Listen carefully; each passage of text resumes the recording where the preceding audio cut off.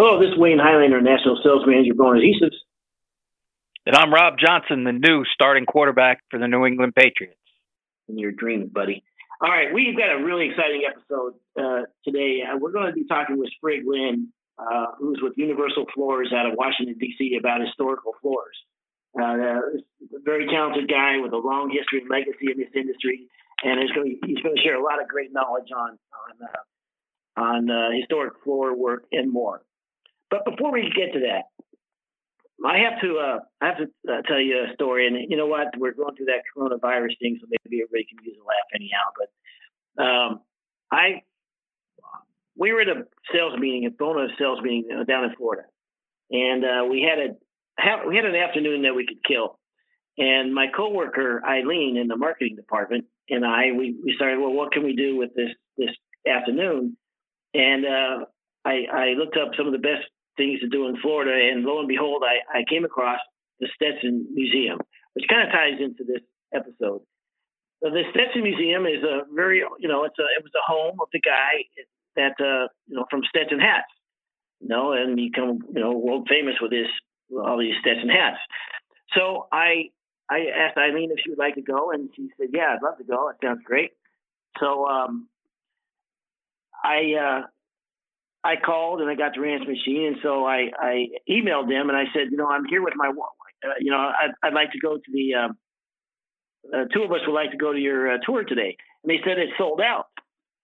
So I said, all right, well, my wife is from Sweden. I told her I upgraded Eileen to my wife, and said that she's from Sweden and she's got her heart set on coming to Florida. One of the things she really wanted to do is go to the Stetson Museum. Could they make an exception and make room for a couple more people?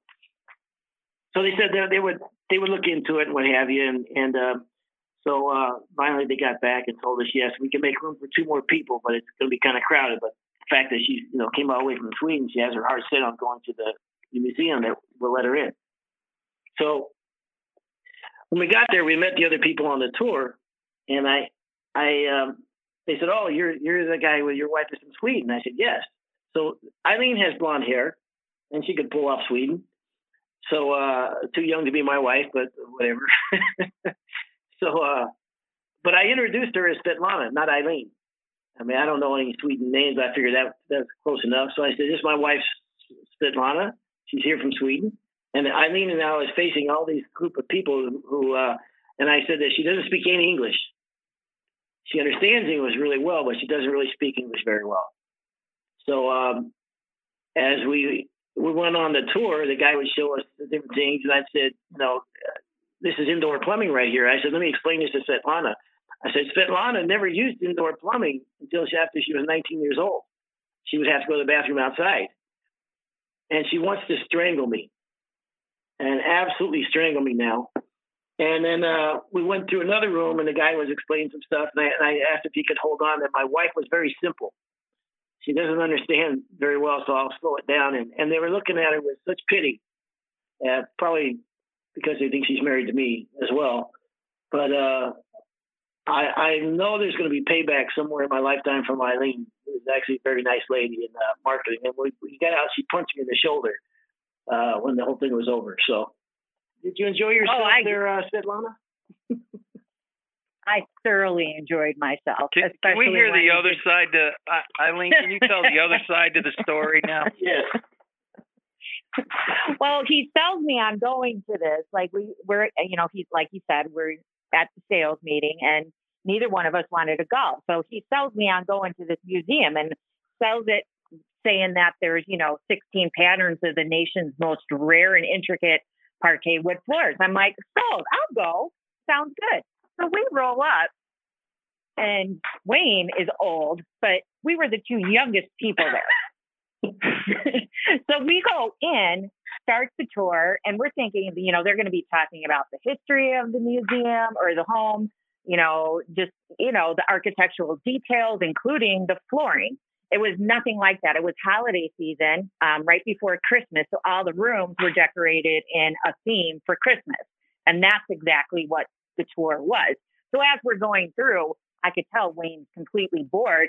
So then he starts in with all of the, the Svetlana stuff. So we're standing in the kitchen, which was remodeled, and that's where he says, "Oh, you have indoor plumbing here. Svetlana hasn't had, she was 19 before she used indoor plumbing." And I'm in the back of the room. Everybody's head whips around and stares at me. And I can't say anything because he prepped everybody that I don't speak English. I mean, how can I live in the United States for that long and married for that long and I don't know English? Well, so you know how, he did mention to everybody that you were simple too. So, well, it gets better from there. So you know how, you're riding in the back of the car as a kid and you're fighting with your brother, your sister, and your parents are like trying to whack you? Yeah, I couldn't do that. So anytime he came near me, I would pinch on the inside of his elbow to get him to stop. But he wouldn't. He just kept on going. He's making friends with all of these people and insulting me along the way. He's talking to one guy about trapping something.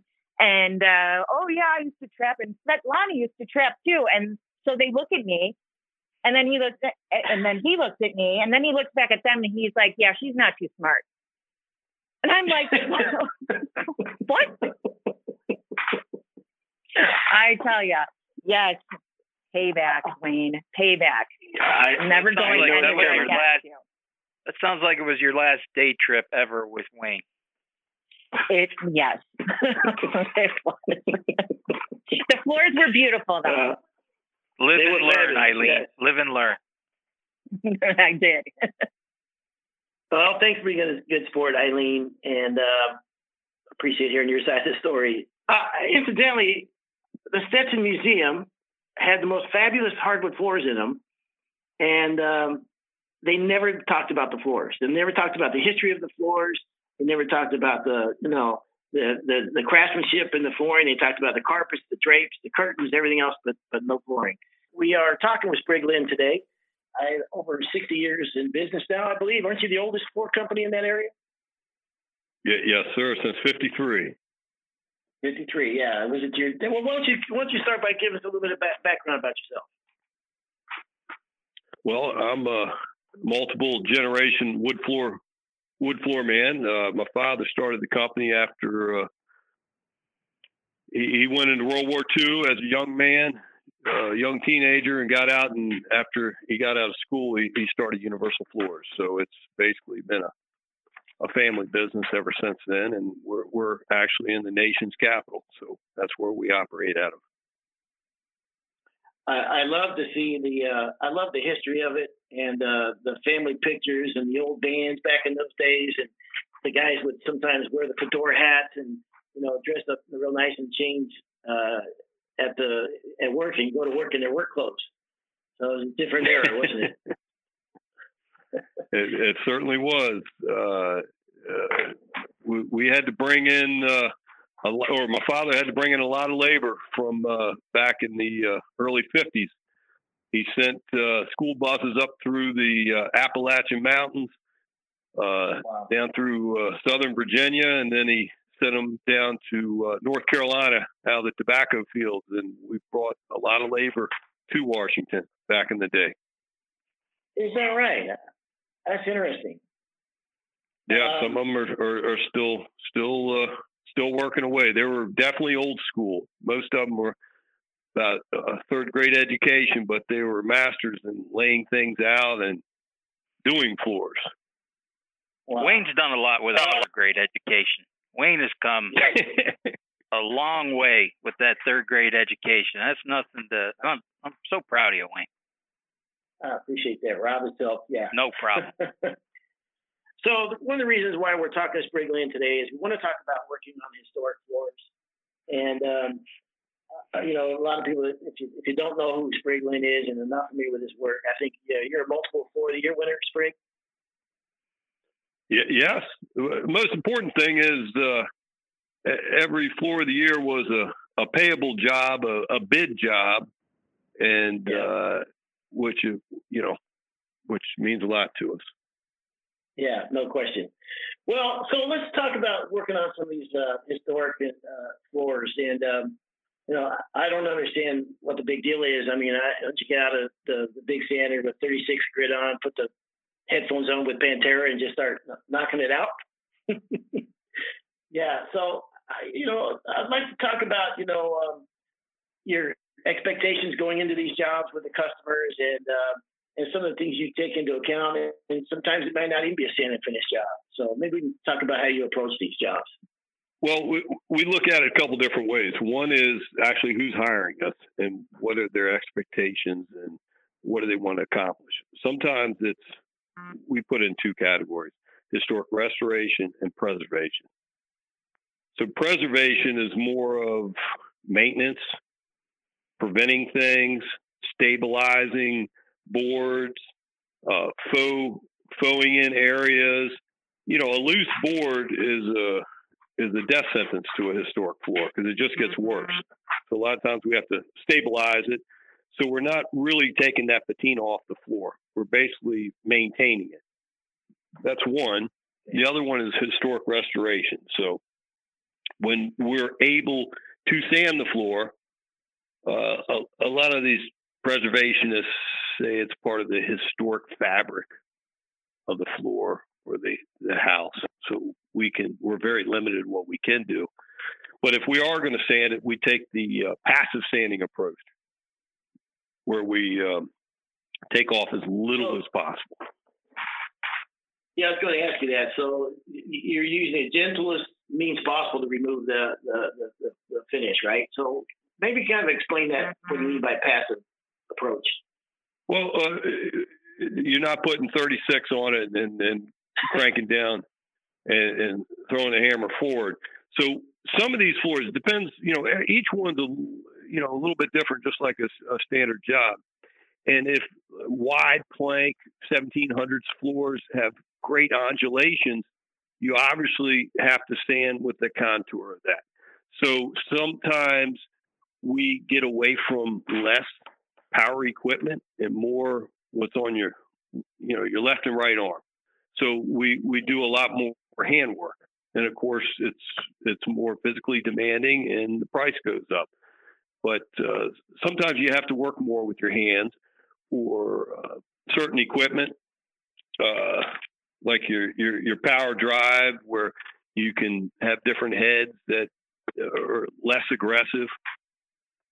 So right. less machinery sometimes is better, but you want to take off as little wood as possible.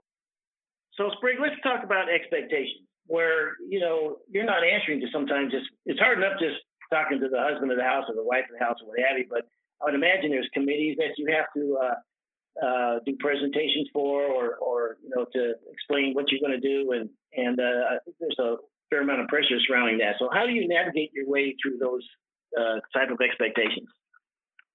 Well, there's a couple ways we do it. One is we're always shooting for 100%, and they might get 80%. But we don't oversell the job. What we do is usually try to find the most damaged area and do a test area to let them know that this is going to be the final product. And then we can actually soften some of those issues with cosmetic touch-ups.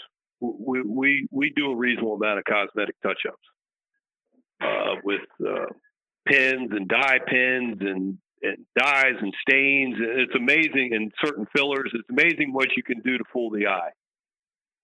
And it really increases the final product quite a bit. That last 5-10% by doing minor touch-ups. So, but when we're dealing with larger groups, Yeah, go ahead.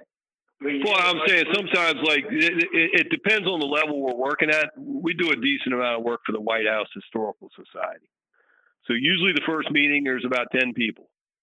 And then by the end of the project, no one's around. So they'll ask questions like, well, how are you going to do it? And we'd say, well, we don't know yet, but when we get done, it's going to look great. They all laugh, and then they start dwindling down and let us do our job. But these people, just like floor guys and builders, these specialized architects and curators, they network in a small, tight group. And once you've pleased one and they see you're excited about doing your job, it's amazing how they pass your name around. And the price is not so much important anymore. They want to get it done and done right. And what's fantastic about this historic restoration is it's continuous work. Once you finish the job, you got to maintain it. And year after year, you're going back in there. And it's an untapped market, I believe. You mentioned a couple of things, and I think it's very interesting when trades cross over. We pick stuff up from painters, from fence carpenters, and from, you mentioned faux painting and some of the pencils and stuff like that. So you've had to incorporate. It's not as simple as break, buffing the floor and put another coat on or what have you, or using oil base or water base, or you're dealing sometimes with shellacs and varnishes and the product, from way back in the old days where patina is very difficult to match. So I imagine you do take some from like Mohawk pens and Mohawk classes and stuff like that. Yeah, well, of course. I mean, we go back to the old school where my dad would boil walnut husks and use that colored water to water pop floors and water pop individual boards. So crossover, there's always something you can learn from another trade. We had one painter that would always do incredible work, and he could faux anything, and he always hid everything. He always hid his labels. He colored over them, and I'd have to sneak up on him at lunchtime. I'd do everything I could, and then finally he would show me. And as a kid, my dad would say, if you're laying a demanding floor, if someone comes in, be polite, put your tools down, and quit working. Don't show them what you're doing, because a lot of people do guard their trades. But once there was one guy that does handrails. He's fantastic, and he had the smoothest finish I've ever seen in my life. And I couldn't figure out what he was doing. And finally, I was watching through the window. He finished it off with wax, and it made it smooth as glass. And so we try to pick up on what we can, and we're pretty friendly on the job site. But my father always says, if you can create the patina of an old floor, you've made it. And it takes a while to get to that point. And sometimes you can create it, and sometimes you can't. But once you get that look where someone wants to get down on their knees and physically touch your floor, they love it. That's when you made it. Hey, can we touch on something you were just talking about? You said this historical restoration stuff is an untapped market, and I'm so glad that you're on talking about this today, because this is exactly where my son is heading. He's got a small wood floor company up in upstate New York, where I'm from, and he has really started to get into this historical restoration. There was actually a couple historical society that started to follow him, and then they gave him a job or two. But I think he loves the work because it's just so outside of the box, and just like you were talking about, it's very interesting and different all the time. And the one issue that he has, and we're talking about it all the time, is, and he's new. He's fifth generation, but he's the first Johnson generation to get into the historical restoration. His real thing is pricing. How does he price this stuff out? Do you have any tips for him on that? Well, it is difficult, because when we know the defined work, we can put a price on. And sometimes there's gray areas. And sometimes we have to put a price on the work we know, how long it takes. But if we don't know, we got to put it per day and give it a whatever it is, $900 a day, $1,500 a day, plus material, plus reasonable markup. So once he gets through a few of them, some people want to set price, but there's some things that are unforeseen. You don't know what you're getting involved with. When you're taking up a floor, there could be more work underneath the floor than there is on top. The easiest part is putting it back together again. It's stabilizing it, and putting all it. Well, of course, if you go to the National Wood Flooring Association, you take some of those jigs and medallion classes, and you make some of those jigs, and all these repetitive cuts or curves are fairly easy once you get set up right, and that will increase your profit because you can make these borders much faster. But a lot of times we will bill them per day, and people want a set price. But if the scope of work isn't defined, it's almost impossible. And sometimes you go in per day, and then you gravitate into, okay, I pretty much know the scope of work. We can change it down to a fixed price. So there's no true exact method, but you don't want to go in there and lose your backside. And some of the jobs are best to that was the walk only away from. advice. That was the only advice I could give him when we were talking that out. Was, well, you don't want to be low. You know, if anything, you want to be on the high side. But that was great. That's a great answer. I think a lot of people are going to appreciate that answer because I agree with you. I think that this is a huge untapped market, and it's definitely a way to differentiate yourself from other guys in your area. I mean, you learn this, and no one's going to take. Again, my follower said, "The more you learn, the more you earn." The more you learn, you can take that to Texas, California, Oklahoma, Maryland, D.C. You're going to take that knowledge with you. That you can get tools anywhere. It's that knowledge that you learn. Yeah. It's absolutely incredible. And NWFA and partnering up people like yourselves is a fast track to this knowledge. When I was a kid, we barely knew people 20 miles away in the floor business. Everyone stayed in their own lane. They stayed to themselves. Now, heck, with this social media, you can get on and talk to anyone all over the world and get all kinds of questions answered.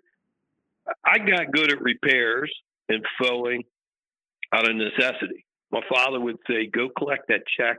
Don't come back without it. So do whatever you got to do. And well, I didn't do it. Well, it doesn't matter. You collect that check. So I had no choice. And then I learned, Joe Boone taught me a lot. Daniel Boone's brother on phone when you cross over, because he was more of a painter. I guess he was the floor guy and painter or fower.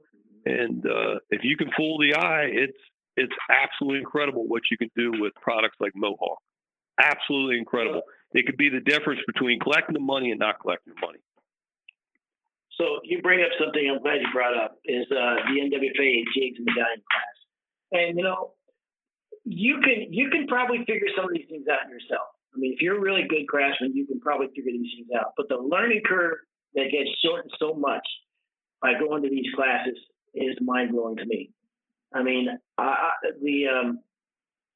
these guys are so talented and so willing to share it, like yourself, to share the knowledge that they have that's taken generations sometimes to learn. So, you can do it the hard way, and I've been there myself trying to figure something out. It's taken way too long. Yes, at the end, did I get it? Yeah, I got it. But by going to an NWFA class, one of the installation classes or even standard finish classes, man, it just really shortens the. Wayne, you're 100% right on. Experience is an expensive endeavor, and it takes sometimes a whole generation to get really experienced. But when you can go into NWFA and people are willing to just spill all their knowledge to you. The first class I ever took, I've taken every class, I've taught every class, I've served on the board. I immersed myself into the National Wood Flooring Association. And there's some people that don't get it. But not only going to those classes, you learn, but you network and you become friends with these people that may have experienced a certain method or a way. They've already been through the learning curve, and they can get you a fast track to get it done without costing you a lot of money. That's the main thing, is the time to learn that you did it wrong. Do you remember Gene Klotz?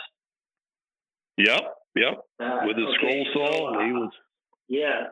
So I'll tell you how stupid I was, Sprig. I went to I think it was my first NWFA class, and he was one of the instructors. And of course, I knew who he was. I mean, he was, in my eyes, man, that's the top of the ladder. And I wanted to learn how to do that scroll saw stuff. But and I was assigned and he was my instructor. And I thought to myself, I looked on his shirt, he said like San Francisco Bay Area. I thought, well, he's not going to want to show me anything. He's from right here. That guy, I mean, unleashed the vault. There's no way I could keep up with the amount of knowledge and talent that guy had. And I see it from yourself. I see it from Lenny Hall. I see it from Jason with Elquest, Blackhawk Ward. I mean, on and Chell and all these instructors are so giving of their abilities and their knowledge that it's mind blowing to me. So I'm glad you brought that up. One thing I also want to touch on, and Rob, you kind of led me down this path, is what to charge for this. It seems to me that when you're doing this kind of work, that there's two qualities that you got to have. One is you got to have the confidence to ask the price that you're getting, and number two, you got to have patience, because this is no ordinary animal. I mean, you talked about a herringbone floor that you're having to reconstruct the whole floor. Why don't you talk about that for a minute? Are you talking to me, Wayne? Yeah.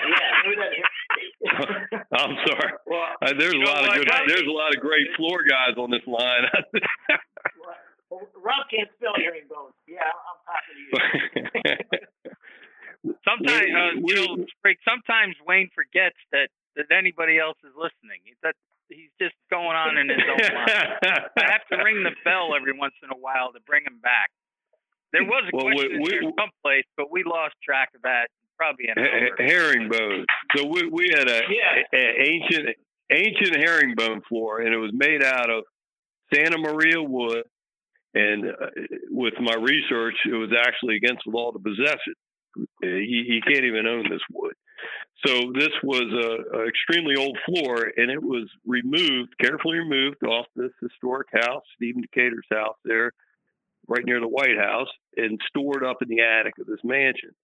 And they labeled every single piece with a number, but they lost the key. What started where, when, who, how, and so we had to put it all back together. And that was a feat in its own. Then they didn't want us to glue or nail the floor. Then they wanted us to bring it back to life without sanding it.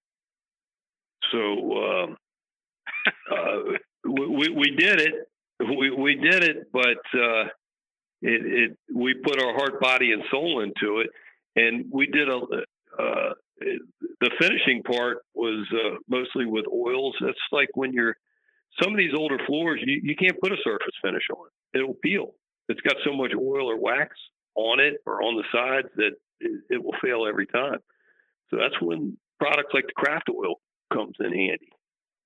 And when you're buffing over this floor, sometimes you can't use a traditional buffer. And if you do, you need something like a Tampico brush with the white head that will glide through the floor, that won't pick up splinters.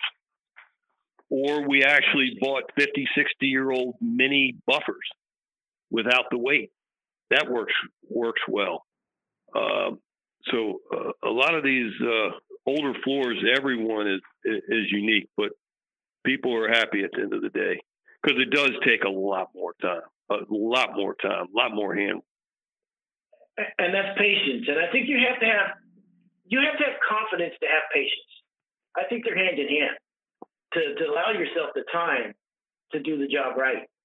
And I think as I got older in this trade, I learned that they go hand in hand. Guys in Tennessee want to rush through things or whatever because they don't have the confidence of knowing that, it takes this, and this is what it takes, and this is why I demand the money that I demand. I'm saying if you learn how to fill and faux and grain, even in a non-historic setting, it might be the difference between collecting that check and not. If you have a hickory floor or a walnut floor and you have sapwood in it, and they're talking about taking out the floor, if you could just faux that sapwood in, it's done. It's over with. It's amazing. So we concentrate on two things: old school and new school, and they're both equally fantastic. But if you can put them both together, you got a home run. Yeah. I'll tell you quickly. My brothers and I did historic home in San Francisco. It was a 5/16 top nail floor. And a 5/16 top nail floor, more than probably any floor out there, is only as good as the subfloor underneath it because it's not tongue and groove. And if your subfloor is not real good, you get a lot of lateral movement. And, at this time, we got, I learned to trade brushing on finish. For 15 years, we brushed every job. And we got away from that. And when we started rolling, I threw that brush as far away as I could. But in that particular job, because of that particular setting, because it was so much lateral movement in the floor, I went back and hand brushed that floor as thin as I could. And instead of putting 3 coats on, for instance, we put 2 coats on because I didn't want any excess. That to me, now you're treating it like a piece of antique furniture. It's not I don't treat it like a floor anymore. I just, better than anybody. So you're grabbing tools that you've learned over the years that like going to school is so important because all these things you can put in your toolbox that you might not use now, but you know what, you'll use it down the road. And all these that brush is fantastic because there's some floors with such wide gaps. If someone uses a T-bar or something like that, you're putting too much finish in between. That brush, you have total control over it. Exactly right. And you talked about Daniel Boone. I learned something from Daniel Boone that he would always put his brush back in the jacket. When he was done, he'd comb it out and clean it, put it back in his jacket. He said, if you ever lose a jacket, just throw the brush away. You talked about some of these pattern floors. I don't know if you're familiar with Lebanon Flooring in Kentucky, but I got a chance to visit his factory one time, and they brought me in his office, and they showed me the patterns of the borders. I mean, these really intricate patterns, really fabulous patterns. What struck me on these patterns was he had the pricing on them as well. And it would be 4 cents a lineal foot, 9 cents a lineal foot, 11 cents a lineal foot. I told him I'll take a bunch of those. So, yeah. I think also, when you're putting some of these floors back and you're working on some of these floors, like I said, they're not going to be perfect because there's gaps in them, and because that over the years that's just the way the floor went. So, is it a different mindset for you, Sprig? That sometimes I think that would be a challenge in itself. That they're not going to go back perfect. They're going to go back the way that they were. It showed maybe for hundreds of years, and that's just the way it goes. Is that a struggle for you? It was at one time. Everybody wants everything as flat as a pool table, and perfect. And some of these tools we can't use because they're not forgiving. They're going to cut it flat. So sometimes we have to flat scrape them. Sometimes we can use Festool makes some beautiful resilient heads for their palm sanders. Your Power Drive is another good choice. There's a lot of you got to master all kinds of tools because you come in on the job and you got to switch you got to have an A, B, C, and D plan because if you just learn one method, new school, you're not going to go very far with historic restoration. But we have a program. It's on our website called Choose to Reuse. So we salvage a lot of flooring, and sometimes we get paid to salvage it, and we collect it and keep it because nothing is going to really resemble that old wood, but old wood. I mean, I can change the color, but that grain's so tight. So we save a lot. The Choose to Reuse program works fantastic for us, and the grain. So we look at the age of the wood, the grain, the color, the sheen, the length, just about everything. And if you can hit on most of those points, you're going to match it up fantastic. Boy, that's a gold mine to get some of that old flooring. That is something. That is great information there. We get quite a bit of it. Go ahead. Yeah, and I think what I was going to ask you is that when you came across doing this work, it's hard to separate yourself in this industry. And by going to NWFA and networking, those type of things, you can do that. But you could have said no to this type of work. You know what I mean? You could have said no. We make our money staying and finishing, blah blah blah, or installing or what have you. This isn't all you guys do, right? I know you do a lot of other work other than this. We bend wood, we do modern, we do traditional, we hand scrape. The more that you're diversified, we do sports floors, we do gymnasiums, we recoat, we do maintenance. When things are on a downturn, you got more opportunity. So it's hard to say, but we specialize in multiple things because once one thing slows down, we can resort to others. But if you have the knowledge, see, some people have lack of work and they throw themselves into a situation where they're going to fail because they don't know it. So if you do know it, you can always, out of necessity, reduce your price to a certain degree. But if you have a diverse portfolio of what you can do, your opportunities have just increased manyfold.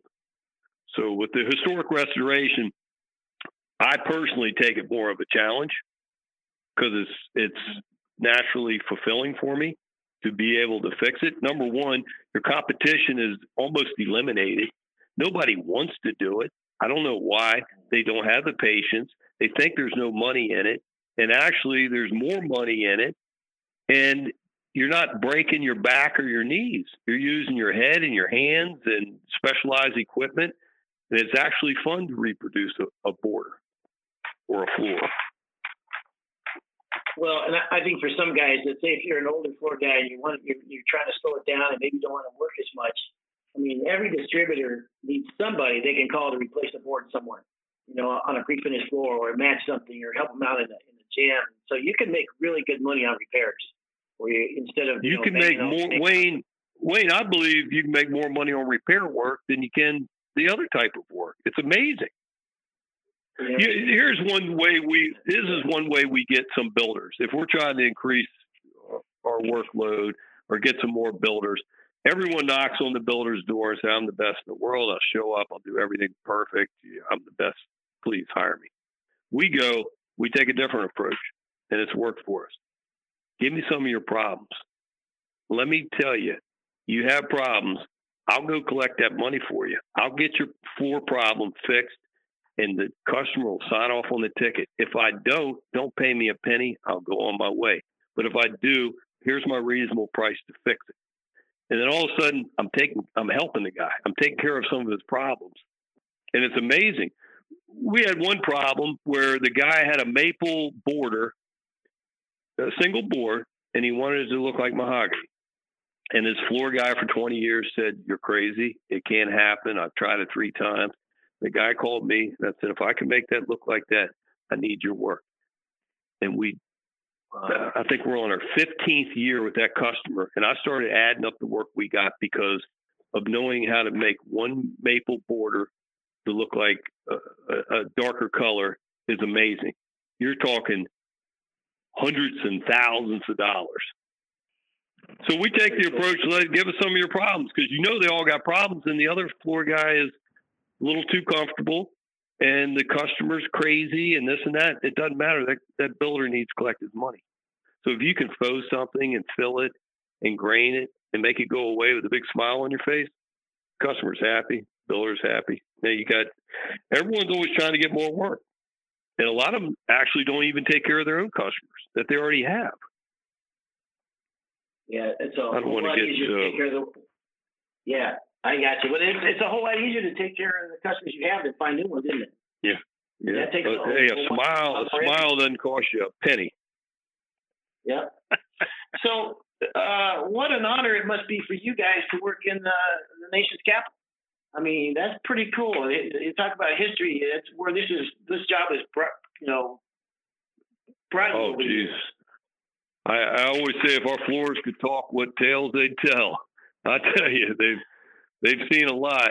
We do a decent amount from the highest office in the land to the Supreme Court to you name it. It's not because we actually do good work, but we're in that location where somebody has to do it. And we found these buildings they want to trust somebody. But the key is when they call, you got to go. You got to go. and you're going to work in there until you finish. We got locked up in Camp David, and I said, "What are the working hours?" He goes, "Until you get done, or until you get stain on the floor." So we'd work all day and night, and you know, sometimes you get pulled over on the way home. You've been working for 22 hours, and they think you're drunk, but you said, "No, I've just been working 22 hours doing floors." But no, it's beautiful.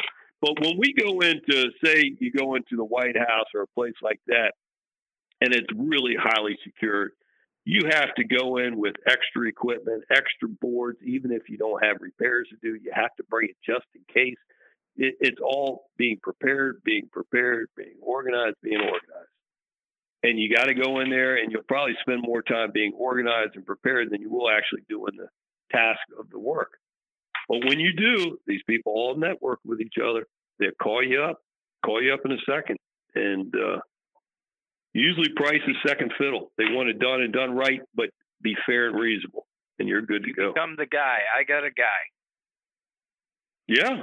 And it's just like the homeowners. I got a guy that can do it. And just in those architectural circles or in those historic places, they're happy to refer you.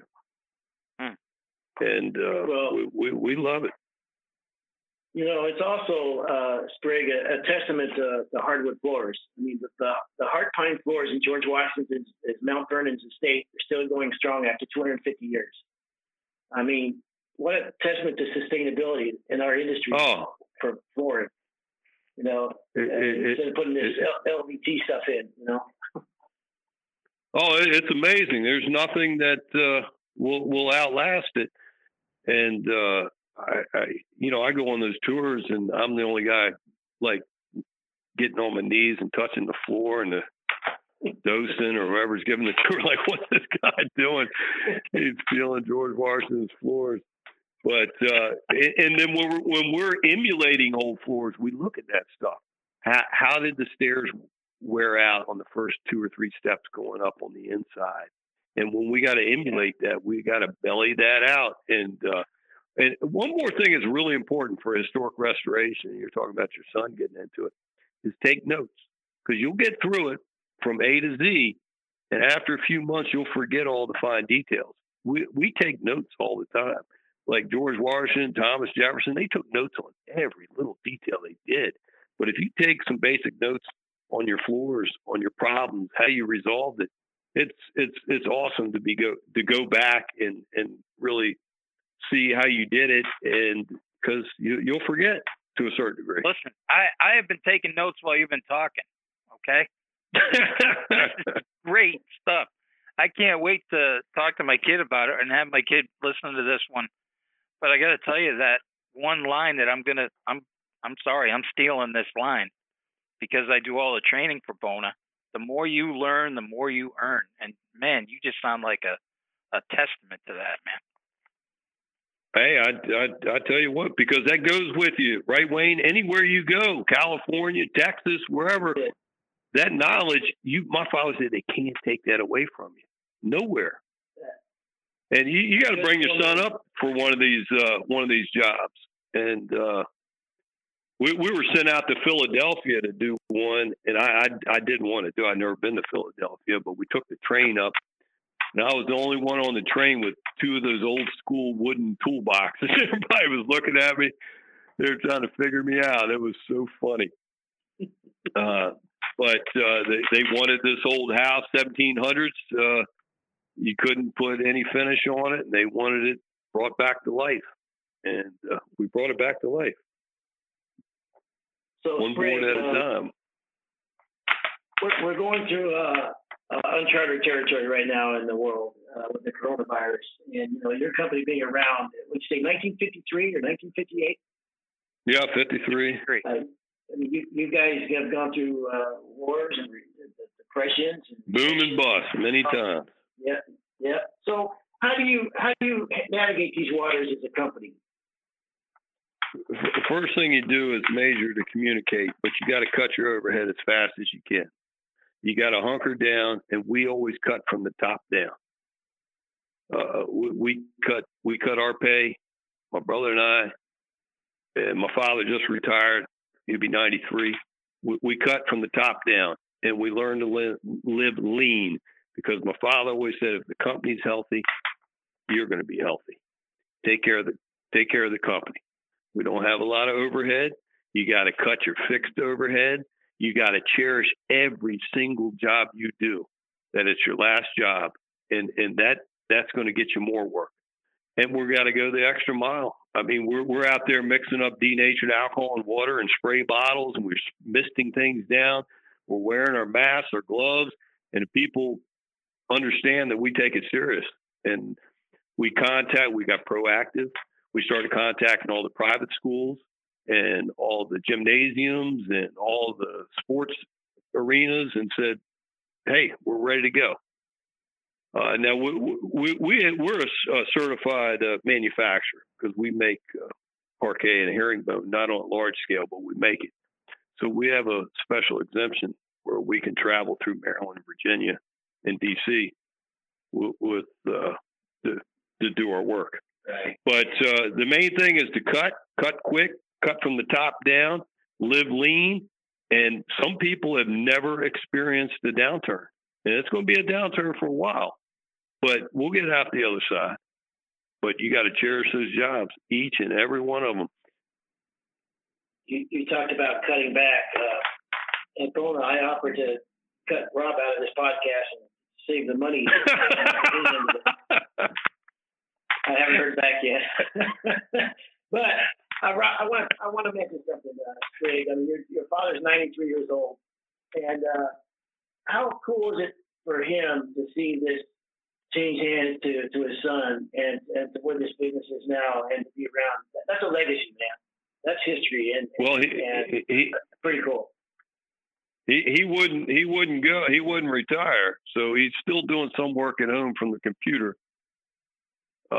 So he didn't want to give up the throne there, but he's good, because I can call him. I just found he asked me to touch up some floors in his house and wax, and he said there's a can of wax down in the basement, and the wax was over 60 years old. It was made by Pines International, and it still had the same label and everything. It was like a fine bottle of wine. It was perfect, and it was Duracell bought Pines International back in the day, and it's a perfect can.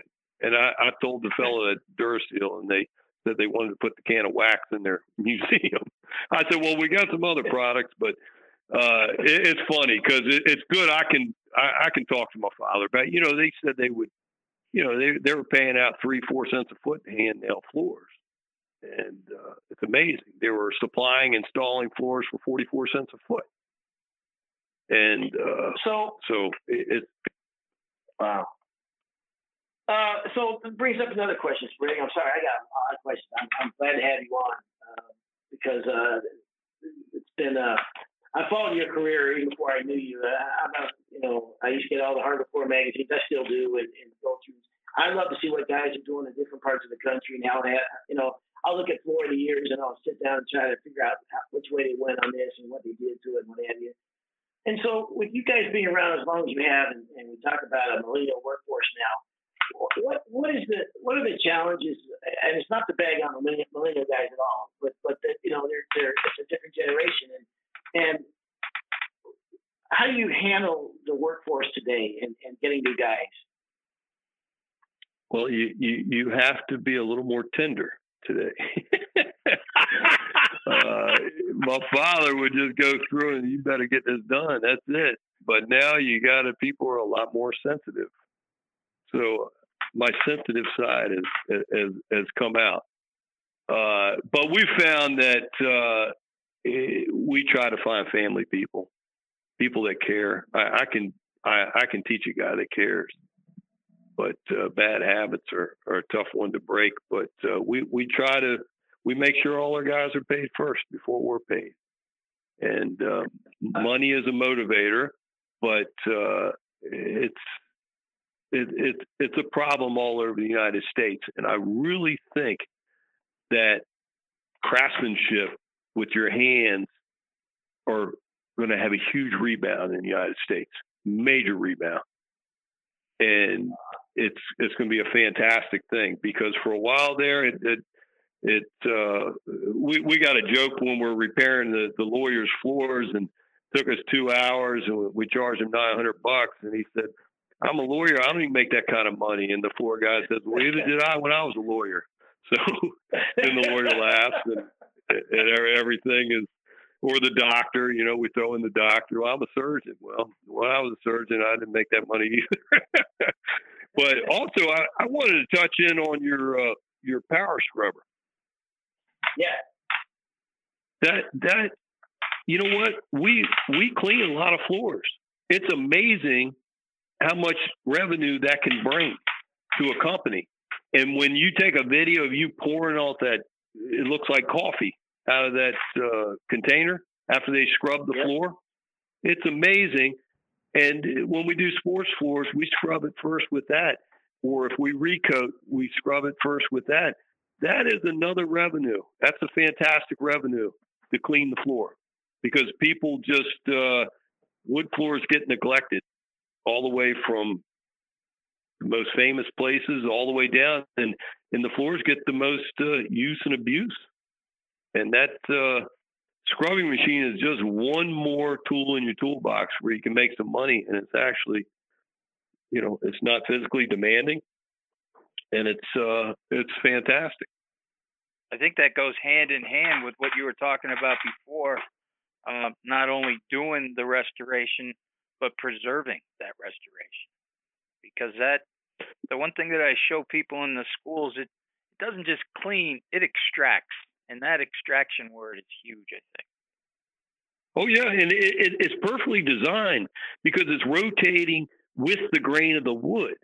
So it's in the older floor, it's not tearing things out, and you can put it on a lighter setting. It's fantastic. It's an awesome tool. I love it. It's good to go.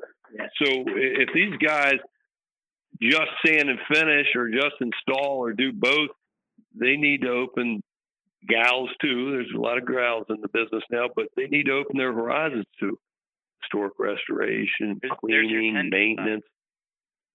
Yes. Here's your tender side. There you go.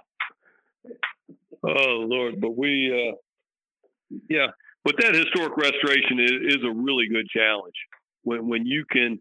And one more thing is, when you do not have the historic wood, always err on the lighter wood, because you can always make it darker. That's a big problem people have. Good point. If you Joe Boone's always showed me when he's fauxing, get the lightest color in the background first, and then layer on top of that, and you're good to go. Interesting. Yeah, Joe Boone was a good man, no doubt. Yeah, and you go to these schools and you always pick up something, but what you really pick up is your network. You get to know these people. You can pick up the phone and call Wayne, and he's got an answer for you. Yep. It's one of the cool parts of the school, and here's another reason why I love the NWFA school, Sprig, is that you in this world, you get out there and you're talking to builders, and there's a lot of pressure on you to install the floor now, or do this now, and the right thing to do is the wait and acclimate the wood and all these things. And sometimes it feels like you fighting against the whole world. So when you go to the NWFA and you're around like-minded guys, and you realize, there's a reason why I say this. I'm not making these rules up myself. And it just kind of reinforces everything you are also preaching, and you get to meet good craftsmen from around the country and share ideas and stories and that kind of stuff, man. It's invaluable. You know what? You go to a job and you got a builder and you got elevated moisture content in that subfloor. And back in the day, either you laid it or you walked away for a while. Now you can go out to your truck and you're making more money and you're solving a problem. That was an unbelievable product introduced in the market.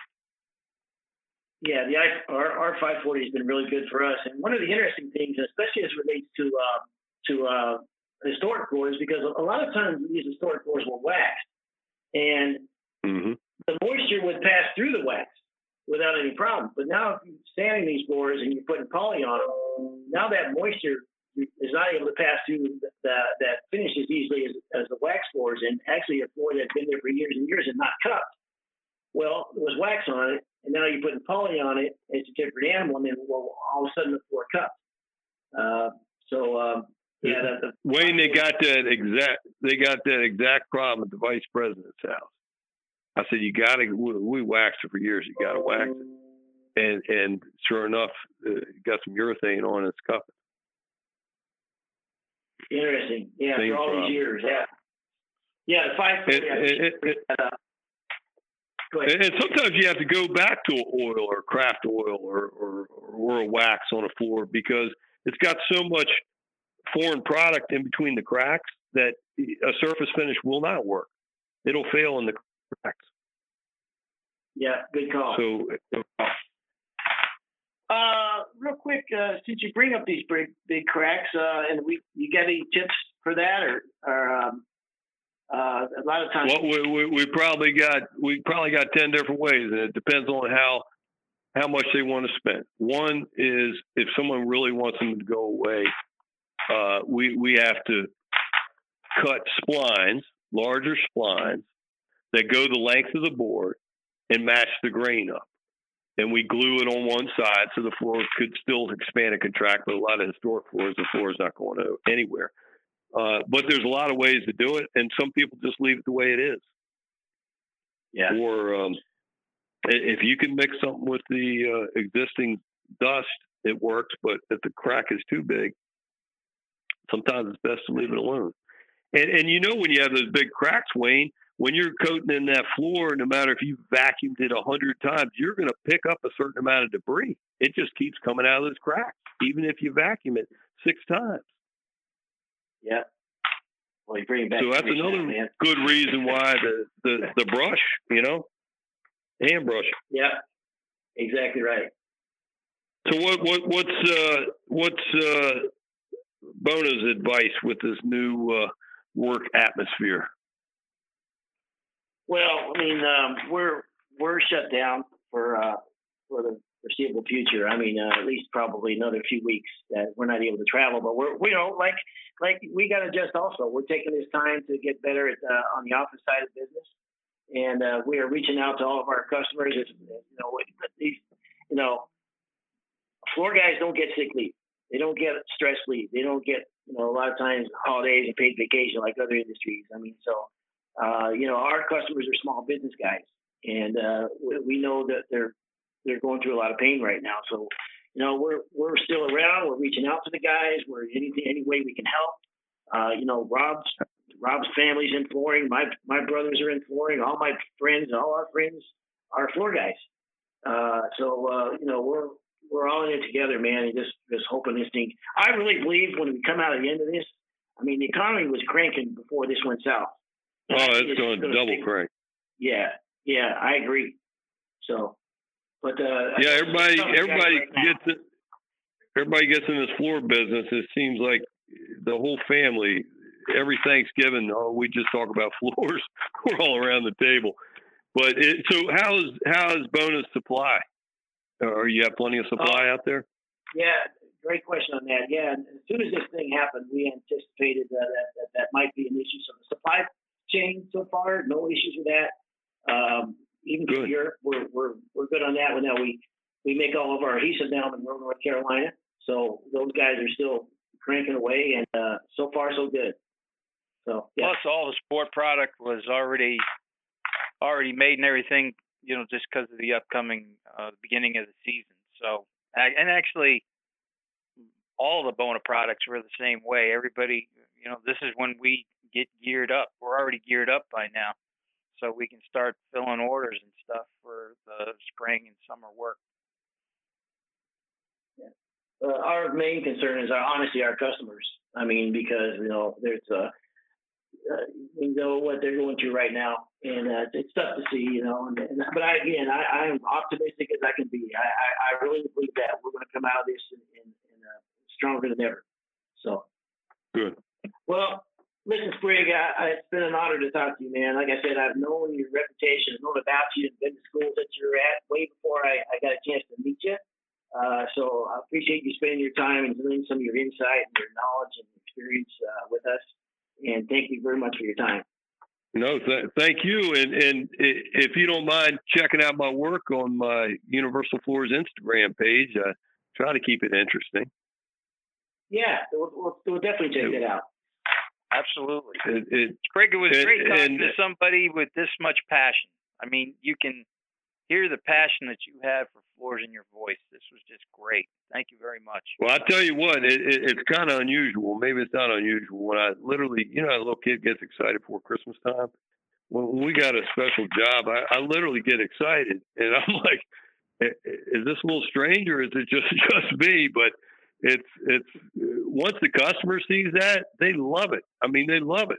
They like this guy's into it. But I appreciate all you guys too. I had a fantastic time talking with you, and hopefully you'll have me back sometime. Fair enough. You got it. Thanks, sir. Okay. So this has been another episode of On the Floor with Wayne Highlander and Rob Johnson. Please stay tuned for another episode.